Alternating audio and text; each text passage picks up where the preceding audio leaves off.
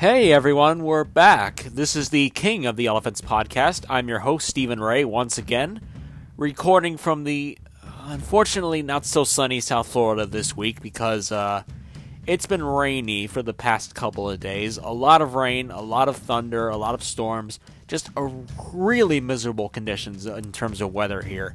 It almost feels like I'm living in some part of Seattle, Washington at this point. But besides that, I do sincerely apologize that it's been a really long time since I recorded my last episode of this podcast. Let me just say this, guys, ladies and gentlemen. Podcasting is a lot of work.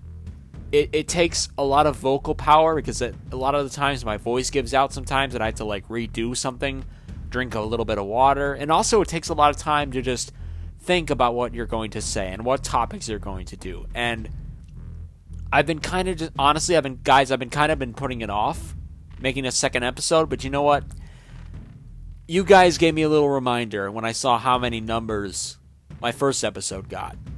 And no matter how small they are, I do really appreciate it, and I'm so grateful for you. Specifically, I'm referring to the fact that 26 of you have listened to my podcast, my first episode of my podcast so far, and I thank you so much for that. You guys gave me, besides, some of you guys really gave me really great feedback, and I do appreciate that. And it shows that you really care. It shows that you really listen to my content, and I really do appreciate that. You guys make this thing keep going, and I hope to do more of these soon, and possibly more frequently. Hopefully more frequently. Going back to last week, not last week, last time, excuse me, last time that we did this, I talked about, or rather a person talked about their father's condition in relation to the COVID-19 pandemic, whether they had it or not, and their name was Madison. I would like to speak about that. Her father is doing well and has recovered and left the hospital. And she gave me a specific statement to read about the circumstances of that, and I will read that at the end of the show. But let's talk about what we're going to talk about tonight, shall we? So what we're going to talk about tonight is Joe Biden's recent controversial and seemingly racist statements that he made on Charlemagne the God's little show on, I believe it was Saturday night. And I will be talking about that as well as the just racist history of Joe Biden. There's a lot of stuff we need to unpack with him. In addition, I'll be reacting to the Space Force trailer, which obviously seems like a response to Trump's Space Force. It's a comedic movie starring Steve Carell. I cannot wait to see what sort of liberal bias they put into that trailer. I mean, it'll probably be funny, but you know what? It's Hollywood, so of course there's going to be a liberal bias in it. And then lastly, I will be talking about the movie theater industry and how it will be impacted by COVID-19 and my personal thoughts on whether the movie theater industry will die as a result of the COVID-19 pandemic or whether it will live just based on how many people want to go out and actually see a movie in person at a place with their significant other or their family. So going along with that, so it seems like we have a caller calling in. While we get this caller patched into the system, I will be going through a musical cue, and we'll be right back shortly.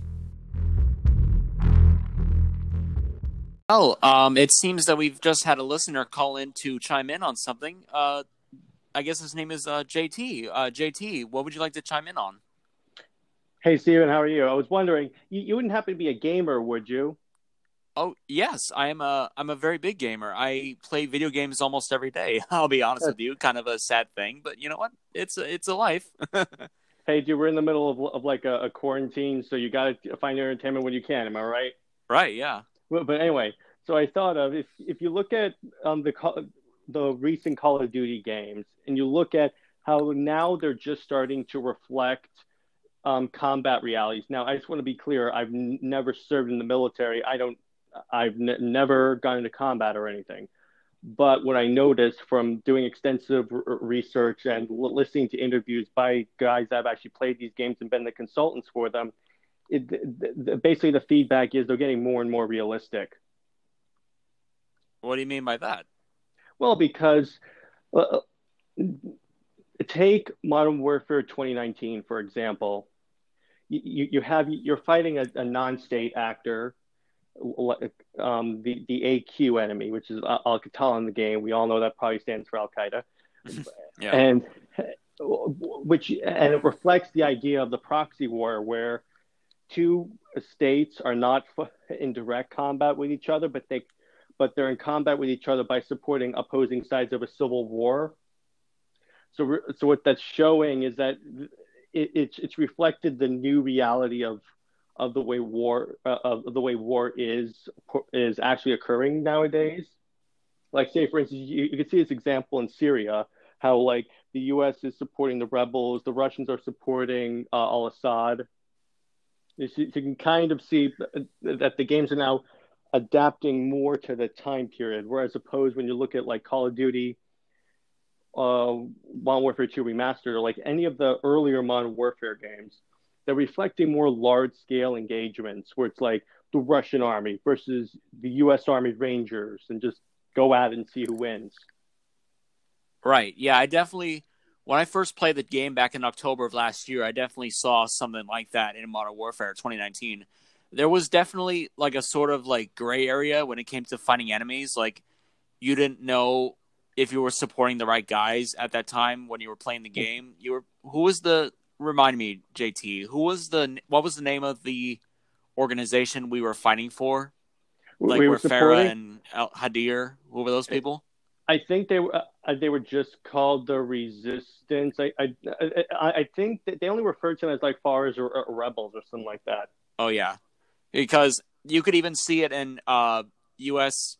international politics nowadays. Like sometimes, like we don't know whether to support rebels, and we don't know who to support necessarily in these kinds of civil wars because you don't know who's in these wars. You don't know if these civil wars will turn out to be making terrorists. Because look at the 1980s with the Soviet invasion of Afghanistan. We were rebels in that war, or in that proxy war rather. And Mm-hmm. guess what? The Mujahideen who you were supporting, guess who was in it? Osama bin Laden. So And it it turned to Al kind of Qaeda. yeah. So it kind of reflects the nature of war where there's like kind of that gray area in Modern Warfare 2019 whereas like you said in Modern Warfare 2 it was black and white almost where you knew who the terrorists were, you knew Makarov was a bad guy, you knew a certain army general in the game was a bad guy. I'm not going to spoil it for anybody hasn't played the game, but I'm sure a lot of people have. Um, but there's so many differences between the video games of war that are being played now versus the games that were played 10 years ago. There's definitely a different dynamic there. Yeah, plus the fact, particularly in 2019, they really made it because, in any Call of Duty game, if you kill too many his civilians and that's not an objective like it was in one particular mission, you'll get a mission failure. In this one, they put a lot of civilians in like multiple engagements. Case in point, mission number two, where you're in the UK and there's that big terrorist attack, you're shooting terrorists, but you also have to like differentiate between non-combatant and combatant. Then you have the mission where you're clearing the house, Oh yeah, and it's like, that mission was extremely controversial. I heard a lot of stuff yeah, about that. yeah, it's like you're going to. It's like, and actual operators will tell you this because I was watching a YouTube video. I follow this channel where they take all these famous levels in video games and like show you how they were made. So they did like a lot of consulting with like ex SEAL Team 6 guys on this. So the end product is so for anyone that doesn't exactly know what we're talking about, when you're going through the house, you have a mix of guys with guns and guys without guns. You really have to like differentiate really fast who's a threat and who's not a threat. It's like you'd enter a room, see one guy running into another room, and then just so you'd follow them to clear that area of the house. and then that person doesn't have a gun, but then they start moving toward an AK, so you have to drop them. So I'm like, oh my gosh, it's so stressful. Yeah, I've heard a lot of people say that this game is really realistic to like military operations, and I definitely believe that because the guns that you shoot in the game like act as if they're real guns, which I mean, it's a video game. How far can you make it realistic? But you know what? That's kind of what makes the game fun, honestly, is how realistic the guns are, and especially in multiplayer. It's really fantastic. Oh yeah. But Well, like what like go ahead. but just going off of that, which of the two would you think is better? Modern Warfare Remastered 2, Modern Warfare 2 Remastered, or would you think Modern Warfare 2019 is better in the sense of just everything? Which would you think? In terms of realism, it's definitely 2019. Honestly, I thought 2019 was the best Call of Duty game that's come out. Oh yeah, I definitely agree with that. I'm going to make that claim. I know it's going to be a controversial opinion because you have great ones like Black Ops 1, but hey, I play a game for a really good story, and let me put it this way: when I was playing that game, once I got it to install, because you have to install so many different parts of the game. Those installs for Modern Warfare 2019 are a pain in the ass, but yeah. But I played through the campaign, and I legit went to myself, that was the most fun I've ever had playing a Call of, because when you're playing a Call of Duty game, like take Modern Warfare 29, Modern Warfare 2 Remastered, great game, love it. At times it can get kind of redundant and kind of a little bit dull because you're just walking in rooms spraying people.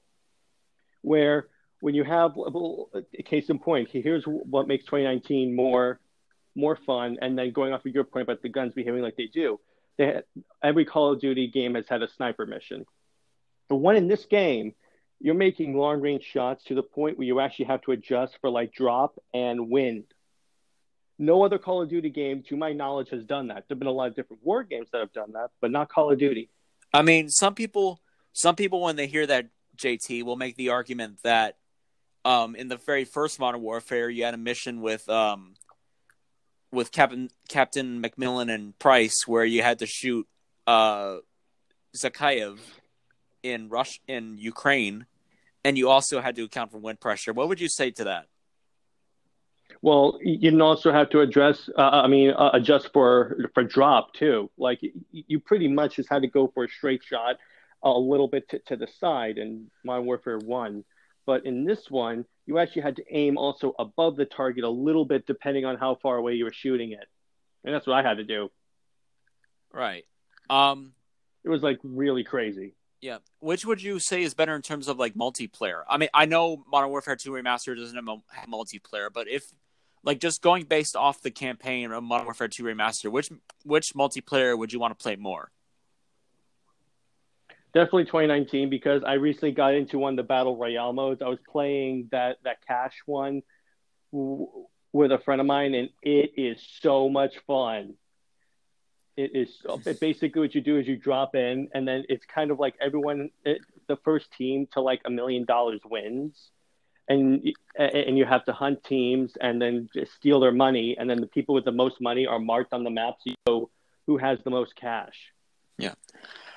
I'm about to say something right now, JT, that's gonna probably piss a lot of my viewers off who are video gamers who like right. Fortnite and PUBG and all these other games. Honestly, I find battle royale games to be overrated. And that's not because I get killed like the first few seconds of the game, but just like I don't know. I just can never really get into battle royales because the map, like I just don't like big maps. I'll be honest. Like I don't like when it's just like a huge giant map and the next enemy you see is like 1,000 miles away. I'm not a big fan of those, to be quite honest with you. Like I know a lot of people who are listening who will be pissed off at that, but you know what? That's my opinion, and that's what you tune into King of the Elephants for, is to hear controversial opinions and probably you get pissed off at it. So yeah, exactly. I can relate. It's like whenever I play games with my friends online, I'm always the one who, for some reason, knows where I'm going, no matter the size of the map. And they're all the way at they're running the opposite direction of me. So I'm just like, just follow me. Yeah. But anyway, did we answer the question about which one gameplay? Oh yeah, you did. What you said, Yeah, Modern Warfare 2019 was better, right? yeah, Yeah. yeah. It's a better all around game. But I agree with you. I don't like how more and more games are throwing in battle royale modes for no reason. I don't think Call of Duty needed a battle royale mode. Well, I mean, the thing is, I think game developers, because it's becoming really popular with like mainstream gamers, like casual gamers, and even some hardcore gamers. But it was definitely putting the battle royales in these kind of games is definitely a business decision. Like Oh yeah, they need to make money, especially during quarantine, because people are yeah. home, people are not doing anything. They want to sit at home, play a game, and this is what they got. They got Warzone, which is what they call the battle royale mode in Modern Warfare 2019, and also Hmm. Black Ops 4, which I don't like Black Ops 4 because just Me it's neither. just a bunch of stuff that I don't really relate to, It's fun stuff. bunch of future crap. Which I'm happy that Call of Duty is going back to the roots of just Hmm. boots on the ground combat, and I hope to see more of that in the future. And I'm sure you do too. But yeah, definitely games are becoming more realistic in terms of military combat. I definitely see that.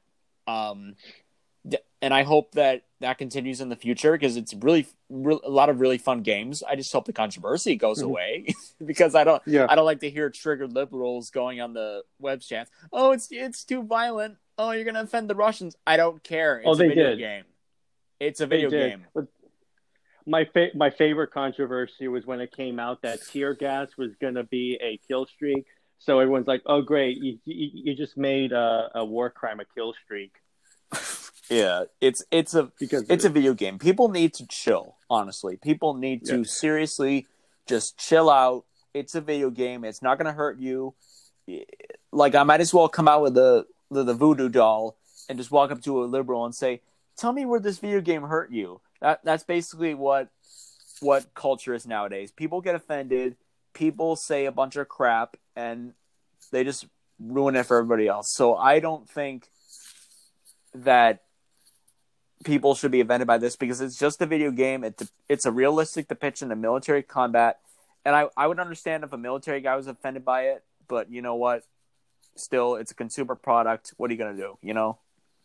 I will say there was another game series that I think is really making strides, and that's Ghost Recon because they have Ghost Recon Breakpoint, where if you're shot once, like it actually impairs your movement, and you can even get to the point where you can only use your pistol.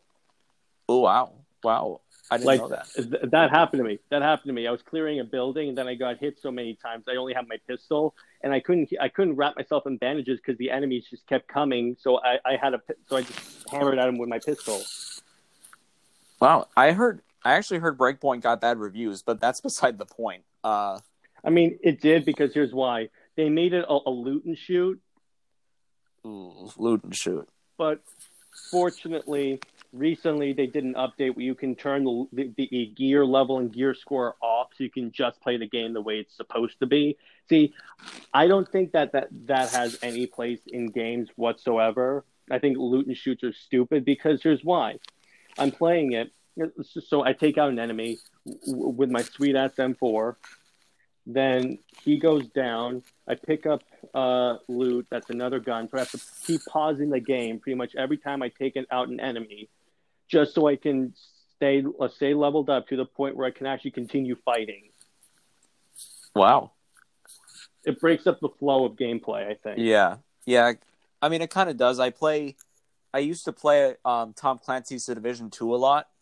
Mm-hmm. I just couldn't get into it. There was like I didn't really understand the story that well. It just like the thing is, call me stupid, but I like a game where the story like is like not obvious. I don't want to say obvious, but it's like clear. Like the story's very clear. Yeah, I just didn't feel like The Division 2 the story was very clear. That's why I couldn't get into it at all. yeah. I did a lot of research into the story. It's pretty much a virus outbreak, but you see, I did a lot of Topical research into issue, right?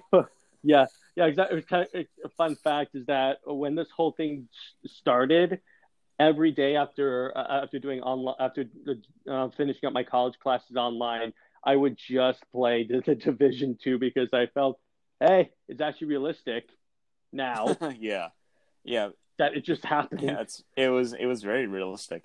Anyway, JT, thank you for chiming in on this topic.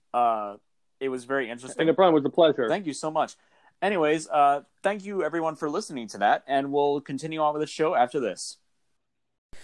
So, guys, I just wanted to say before the next segment that comes up that the next segment contains a lot of themes pertaining to racial discrimination and racial bias. And I know that some people may get offended by the topic being discussed in the next segment. So, I mean, that's the kind of the whole basis of the show, is to bring controversial topics to the stage on the show. But if you feel like as though you're going to be offended by what I'm about to say, I'll be talking about Space Force after the segment. So if you just want to skip over to that, that's fine. But I still think that this next segment coming up has some very valuable information and just something to really think about. And again, I do apologize if you find anything I say offensive. We could talk about it after the show, after you listen. But just, I ask everyone to be civil and just to be respectful towards everybody. I have no bias towards any race or any color. I'm just a guy talking about political issues. Well. Looks like we're back to talking about Sleepy Joe Biden. Creepy Joe Biden. And as of this week, as part of the public's new consciousness, racist Joe Biden. And the reason why I bring up racist Joe Biden is the fact that this week on Saturday, he went on Charlemagne the God's podcast called The Breakfast Club, and he said one of the most horrendous statements that any candidate could make from the Democratic Party. And the most blatant proof that the Democratic Party uses race for votes and does nothing for them with actual benefit. And here's why I say all of this. Talking about what he said specifically. What he said was, if you are having trouble deciding between Trump and Biden, that you, quote, ain't black. The fact that Joe Biden said this just proves the Republican Party's point about how the Democrats use race to gain votes for their party. No more, no less. And the fact is that the Democratic Party does not think that African Americans should think for themselves. It is evident in this statement. They just think that they will run to the Democratic Party and that they will not question anything. That's what they think, and that is a very highly racist sentiment coming from Joe Biden. He did apologize for it. But you know what? I'm going to put this out on the line right now, ladies and gentlemen. Joe Biden has a history of racist statements and just racist actions that he's taken over the years of being a senator, of being a vice president, just everything in his political life. Let's talk about that now. First of all, when he was talking about his eventual President Obama, he was saying, and I quote, that he was the first articulate African-American, mainstream African-American that he's ever seen. Okay?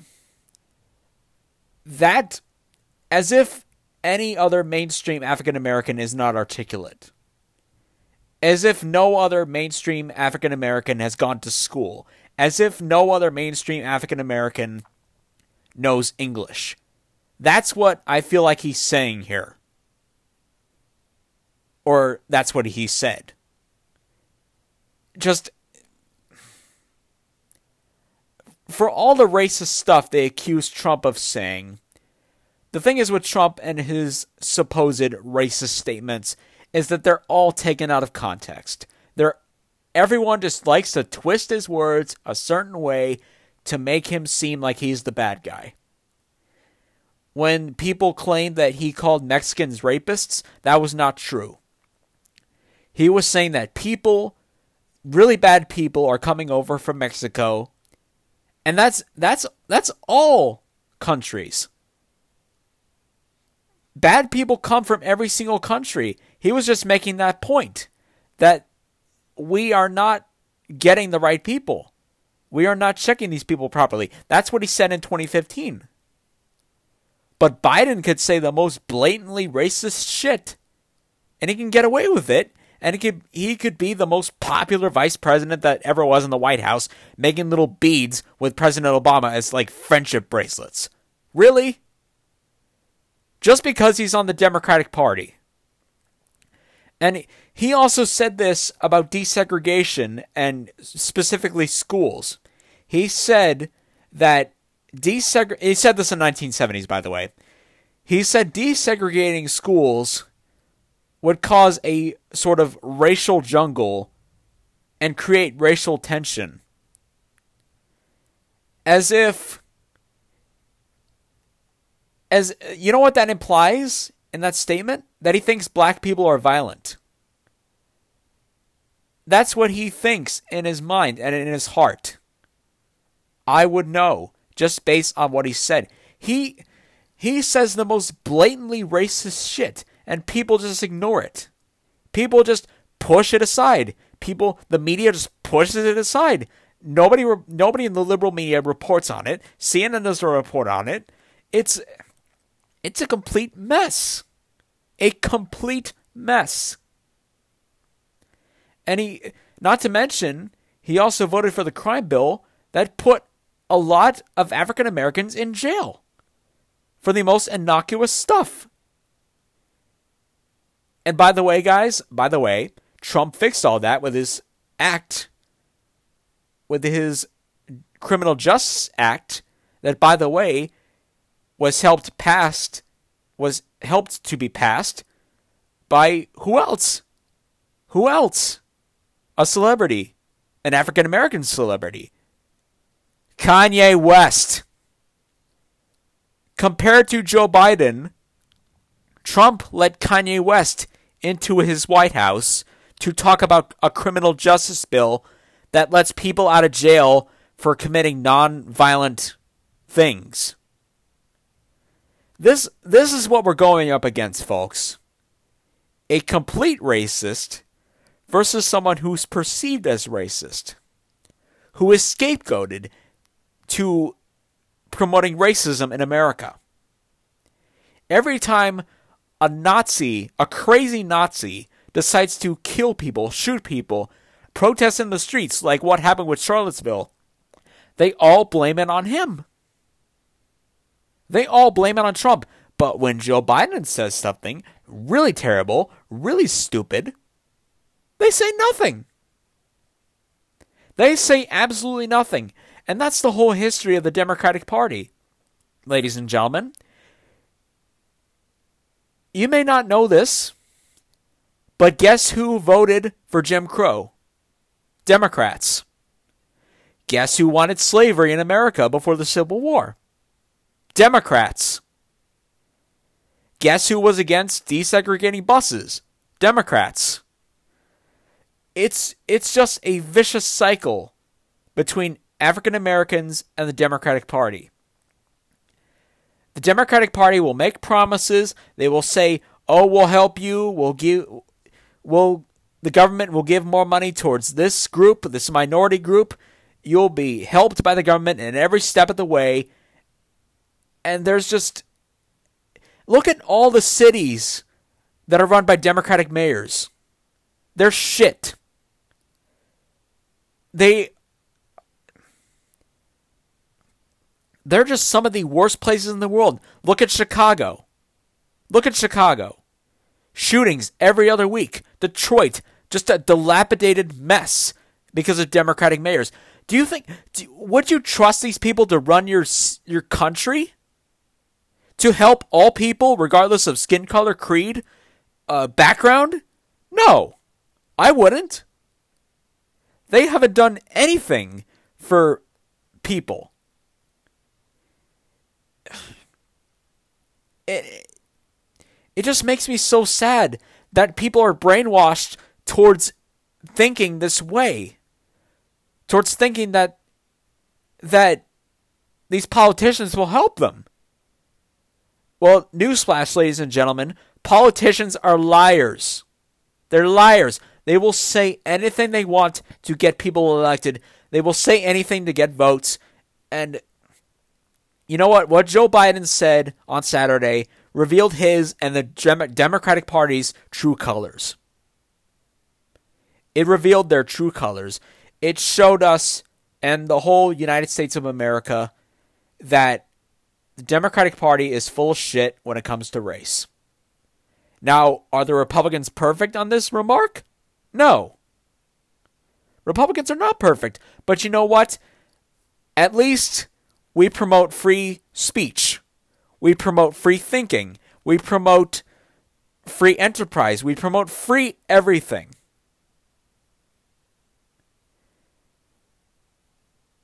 But most importantly, we want people to just live free and happy lives, okay?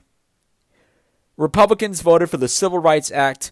Republicans gave the African Americans the right to vote, which Democrats blocked, by the way.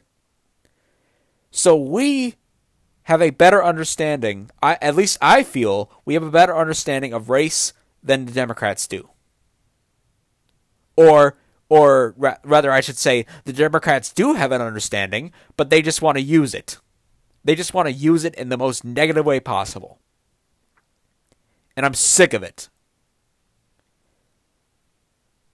I think people should think for themselves and just be whoever they want to be. Don't put yourself in a box, no matter who you are. Do not put yourself in a box. Do not put yourself down to your race. Do not put yourself down to your gender, because politicians will encourage you to do that, and they will use it to their advantage to get you to vote for them, and they won't do a single thing about it. I guarantee you that. Joe Biden is just a racist mess. This is the guy who they picked to run for the Democratic Party's ticket for the president? Like, if I were a minority, I would be scared shitless. I would be scared. Because he would bog everyone down back to the level that they were a long time ago. Because if Joe Biden says this shit, that's his policy.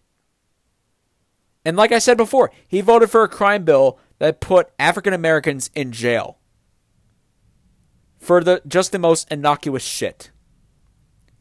So take with that what you will. It's just, the Democratic Party is a joke. Now I'll be reacting to the trailer of Space Force. Hopefully this is funny, and hopefully it's not too liberally biased, but we'll see about that. When I was a child, our country put a man on the moon. We're going back.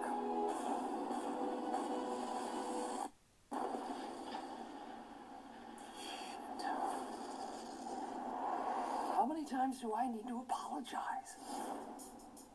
The president is creating a new branch in the United States military, Space Force, which marks... Okay, first of all, right there. The fact that the character that Steve Carell's playing is laughing at that just shows... It just gave me the whole tone of this movie. It's going to be just this whole thing where they just laugh at Trump the whole time. That's what I feel like this is going to be. But let's continue. will run. I don't... It has always been my dream to start something from the ground up. But space is hard. May I suggest that become the new Space Force motto? Is the girl I'm seeing right now with the red suit jacket, isn't that supposed to be AOC? It looks like AOC. It's at 44 seconds of this video. This girl, the congresswoman who's in this looks a lot like AOC. I don't know if that's who this actress is playing, but I don't know. Let's check more of this out. How are you handling this? It's a little chaotic. And you're not the most flexible person. Are you running? Keep up. My main concern is our head scientist. This is the moon. Flat, desolate. The surface is actually a complex topography. Okay, thank you, Bill, the science guy. This is Space Force Head Media Manager. We're looking for American heroes. Let me be more clear. We're looking for people who look like heroes. Okay, that's one of the criticisms I see in this is that they say that they want people who look like heroes. I know it kind of sounds like I'm taking this like way too seriously, that it is a comedy film and it sounds like I'm really taking this seriously. But the fact is that the liberal media loves to do this with Trump. They love to make fun of him. They love to just bash him in every way, just make it seem like everything he's doing is fake. And that's what I kind of feel like it's doing here. It's basically saying that the heroes that we make, well, not make, but the heroes that we show are fake heroes in terms of the Space Force. And I think there's going to be real military people that are going to the Space Force that would be really offended if they saw this. I'm not sure how they react to it. I'm not sure if they would take it as seriously as I would, but that's what I'm looking at here. No Argos. If we don't get this right, it'll be the most cataclysmic failure in the short history of Space Force. Come on, Brad. You can do it. Let's get it on! Imagine colonizing the galaxy. Get up and pose! You can never know what it's like. Oh, damn it. It's the Air Force. Look who it is. We're going to eat your guts. So the game of mental chess has begun. It's hungry hippos at best. We are training for the worst case scenario. It's a lot of weight, and it's hot. Who would like to give me a good reason why we should launch today? I say launch. Great, and you are Dr. Call me Eddie. Ain't a doctor. I go to a bunch of them now. Okay.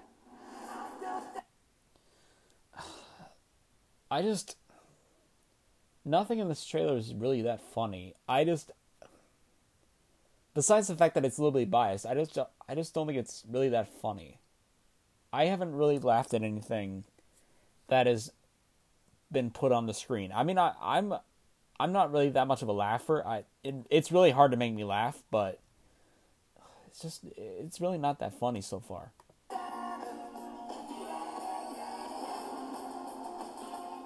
This mission will be our greatest moment. There will be setbacks. But if you fall on your face, you get back up. Dad, I am so proud of you. My God, I have you. We're gonna Apollo 13 the shit out of it. Space Force spirit. Dude, I don't know why, but I'm just like cringing at this. It's just really just like safe humor. There's no really any sort of like nuanced humor that I've seen in this so far. It's just this really just bad, like it just seems like a really bad like SNL sketch of what they think Space Force is. That's the vibe I'm getting with this. It's just a really bad SNL sketch. I mean, obviously this isn't the full movie, but that's the vibe I'm getting just watching this trailer. Let's see what these suits are capable of. Oh my God. What is Steve Carell wearing? By the way, this laugh isn't because I think it's funny. It's just, it looks so stupid. I know it kind of sounds like I have a stick up my ass right now, but my God, man, This is really humor. I don't get this. Your heart rate is quite high. Turn back, Marty. This is the weirdest day.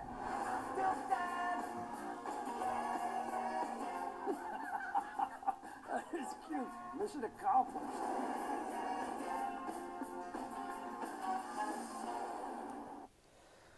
Oh, yeah, that was something. You definitely heard all of the sort of mocking Trump references in the trailer. And like I said, it just seems like a really bad sort of SNL sketch that you would see on Saturday Night Live. Just really just safe lines and just really just like stupid humor. I mean, I like Steve Carell. He's really funny, but I don't like this so far. And let's just look at the comments and let's see what these people think down below. How many projects is working on exactly? Let's see. This is obviously a prequel to Despicable. This is funnier than the movie. This person says, this is obviously a prequel to Despicable Me. That's why Gru wanted to steal the moon. That comment right there is funnier than this trailer. I swear to God. Spoiler, Creed is the president. Imagine Dwight giving a cameo role. Steve Carell in Space is Hard. Like, why the heck is... If it's Hungry Hungry Hippos at best. Can I say that line sold me on the show? It didn't sell me. I'll tell you that. You have no idea how high I can fly, blah, blah, blah.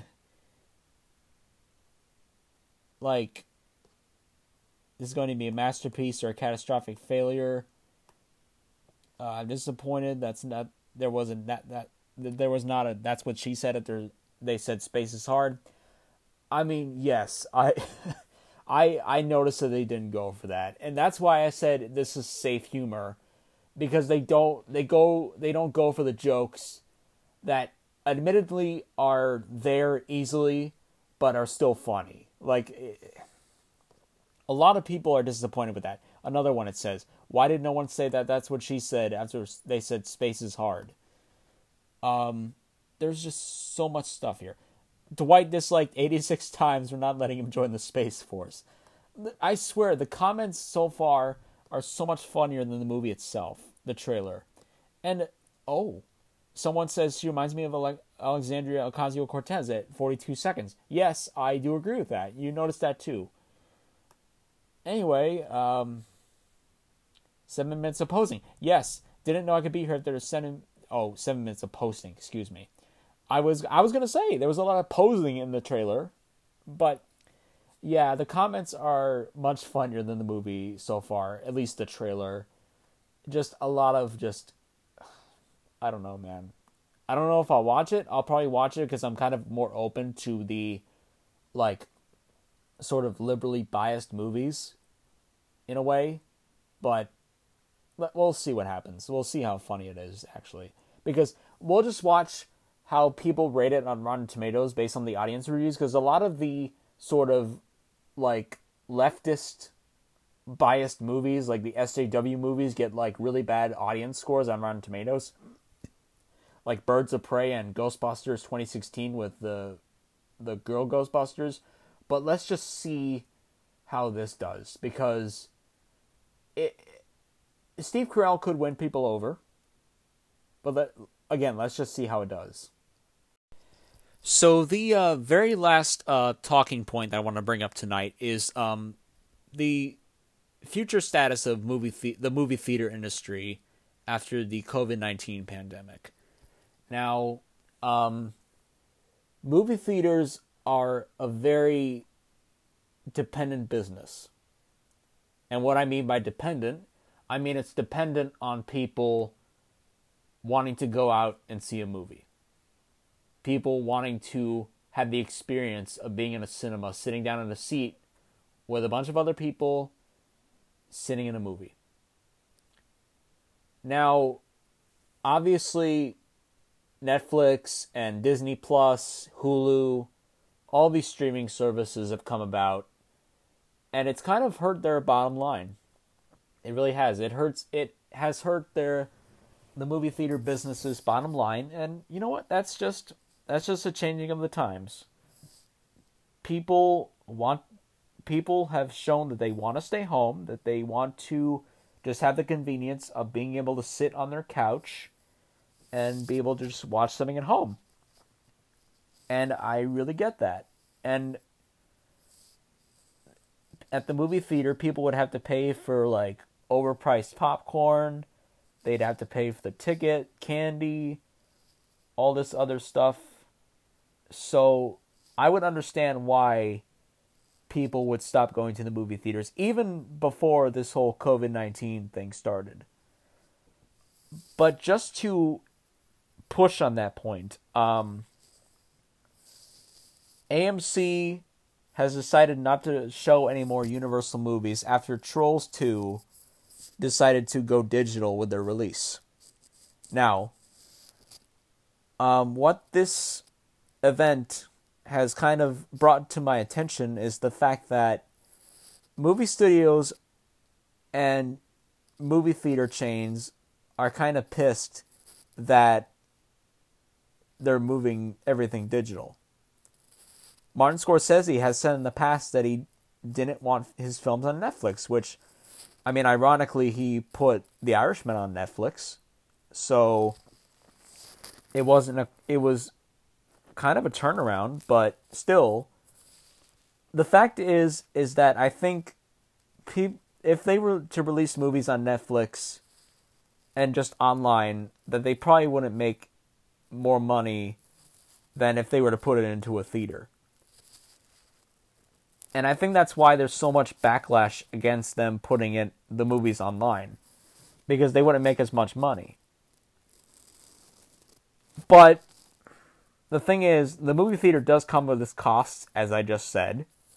And it's just a whole different ball game when it comes to going to see a movie at a theater versus sitting at home. It's like going to an Applebee's or just any like casual restaurant. People like I said, just like being at home. They just like sitting home. So people are also getting takeout meals at home, which, I mean, now we're kind of forced to do it because of the pandemic, but even back then, before this whole thing, Applebee's was almost close to going out of business.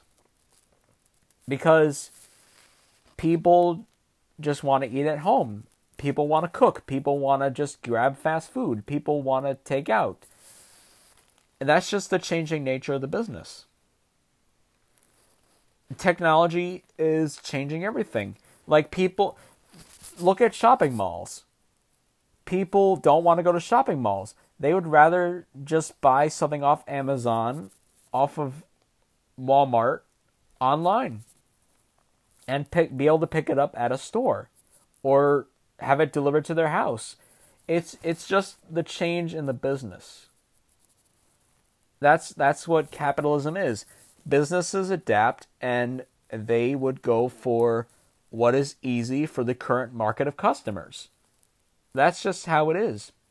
Look at Blockbuster. By the way, I love Blockbuster. I wish they were still alive right now because I felt so nostalgic just going into a Blockbuster, like 2010 Blockbuster, just like smelling the popcorn, being able to pick up a movie. So much fun stuff. But anyway, going back to my point.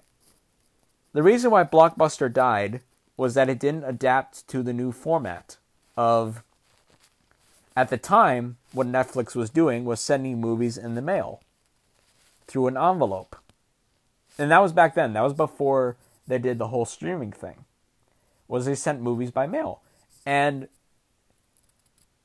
Blockbuster had the opportunity to buy Netflix and to get this service before anybody else could capitalize on it. And they had the opportunity to do that. And Blockbuster just decided no. Blockbuster just decided no on that. And guess what? They went out of business. They went out of business completely, except for one store, and I think it's like in Alaska.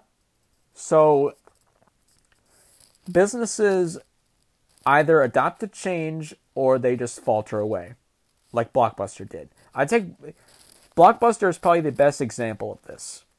The best example. And that's what I think will happen to movie theaters, because movie theaters don't want to adapt to new ways. At least, that's what I think. What I personally think. I think that the new technologies, the new innovations that have been coming out with movie theaters, like the phone apps, the little phone apps that you have on your phone where like it shows the movie times, or you could buy tickets, get rewards for it. You know what I'm talking about, like AMC Movie Pass. Not AMC Movie Pass. What the hell am I talking about? Just, I know AMC has an app. I know probably Regal has an app too. Cinemark, I definitely know, has an app. They call it Cinemark Movie something. I don't remember what it was called, but definitely theater chains are moving towards more phone apps and rewards points for going to see a movie. But the thing is, there's still a price to it. There's still a big price to going to see a movie at a theater. Like I said, with the candy, picking the seats for 2 people, 3 people, 4 people, 5 people, it comes at a big cost. Okay? And also picking out your seats, where you're supposed to go. It's just the convenience of sitting down at home, watching a movie, is a lot better for some people. Now, people like me, like I would like to go to a theater and watch a movie. It's fun. I like to go out for a drive, go see a movie, do something afterwards, talk with the person I've seen it with. Usually I go out with a friend and just have a good time. I feel like that's the one advantage that going to a movie has over sitting down at your couch at your home watching a movie, is that you feel like there's an adventure behind it. You're going to a movie, you're driving to the movie theater, you're going in, you're smelling the popcorn. There's a sense of adventure behind it. A sense of wonder, a sense of just everything good about the world. You could just turn your brain off to everything else. That's why I feel like movie theaters in a way would survive, but the benefits of staying at home are definitely outweighing that. And the fact that AMC made the possibly stupid move of taking out Universal movies from all their theaters. Same thing with Regal. Regal did the same thing too. It's a showing of the changing of the times, ladies and gentlemen. What I think that movie theater chains should do after this is I feel like this could actually work. This is my personal idea. Is that movie theater chains should have their own thing, like their own apps, just like they do now. Where it shows the movie times, the what the movies are, like what day it's coming out, blah blah blah. They should do that for an online streaming service for each of these companies. They should have their own streaming service, their own prices, so they can be extremely competitive. I love competition. That's capitalism. Capitalism creates cash, and competition creates cash. So I feel like that would be the best way to do it. Just every movie theater company has different selections of movies. Okay? One movie theater chain has one price for a movie, and another theater chain has a different price for another movie, blah, blah, blah, so on and so forth. And that would create sort of like a competition between Netflix and them. Because the thing is Netflix puts on movies at random. They put on older movies, they put on newer movies, but the fact is Netflix has the sort of what would you call it? A detraction of taking out movies almost every month. Every month, one of your favorite movies gets taken off. Cut off. Gone. But the thing is with, from my idea, is that there would always be a new movie on there. that's been out in the cinema, that would go out in the cinemas if there were still movie theaters, that would be on their service, that people would be able to watch anytime they want. I would see it as something similar to like Amazon Prime Video, where you would be able to buy a movie or rent a movie. You'd be able to do that, and then you'd be able to watch it anytime you want. You would just be able to buy the movie, watch it once, or watch it twice, depending on how good you think it is. The studios would take a little bit of a pay cut, I understand that, but it would also be good for business, I think. That's just my philosophy. Bottom line is, I think eventually, whether it be very soon or very far away, I think the movie theater is dying. It's dying. Okay, guys, so one more thing before we end this show off for the night. I would just like to read the statement that Madison gave me about her father's health, which I talked about last time on the show. We talked about her father possibly having COVID because he was displaying the symptoms of COVID, just his hospital experience, his experience on this whole situation. And I would just like to give you an update on that.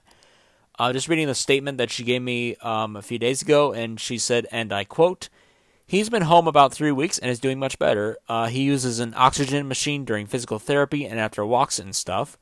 Still don't know whether it was COVID because the antibody test isn't super accessible." Well, Madison, hearing that, I hope for the best for your father. I know that it already seems like the best. And it sounds very good. So I congratulate your father on being able to pull through. And I thank you for sharing your wonderful story with us. Not wonderful story, but just a very enlightening story on how COVID and just health at this time affects people. And with that said, I wish for the best for the physical and mental health of everybody listening to the show, whether you're in the United States of America or around the world. And I thank you for listening to the show once again, King of the Elephants podcast. And I hope to see you all again very soon.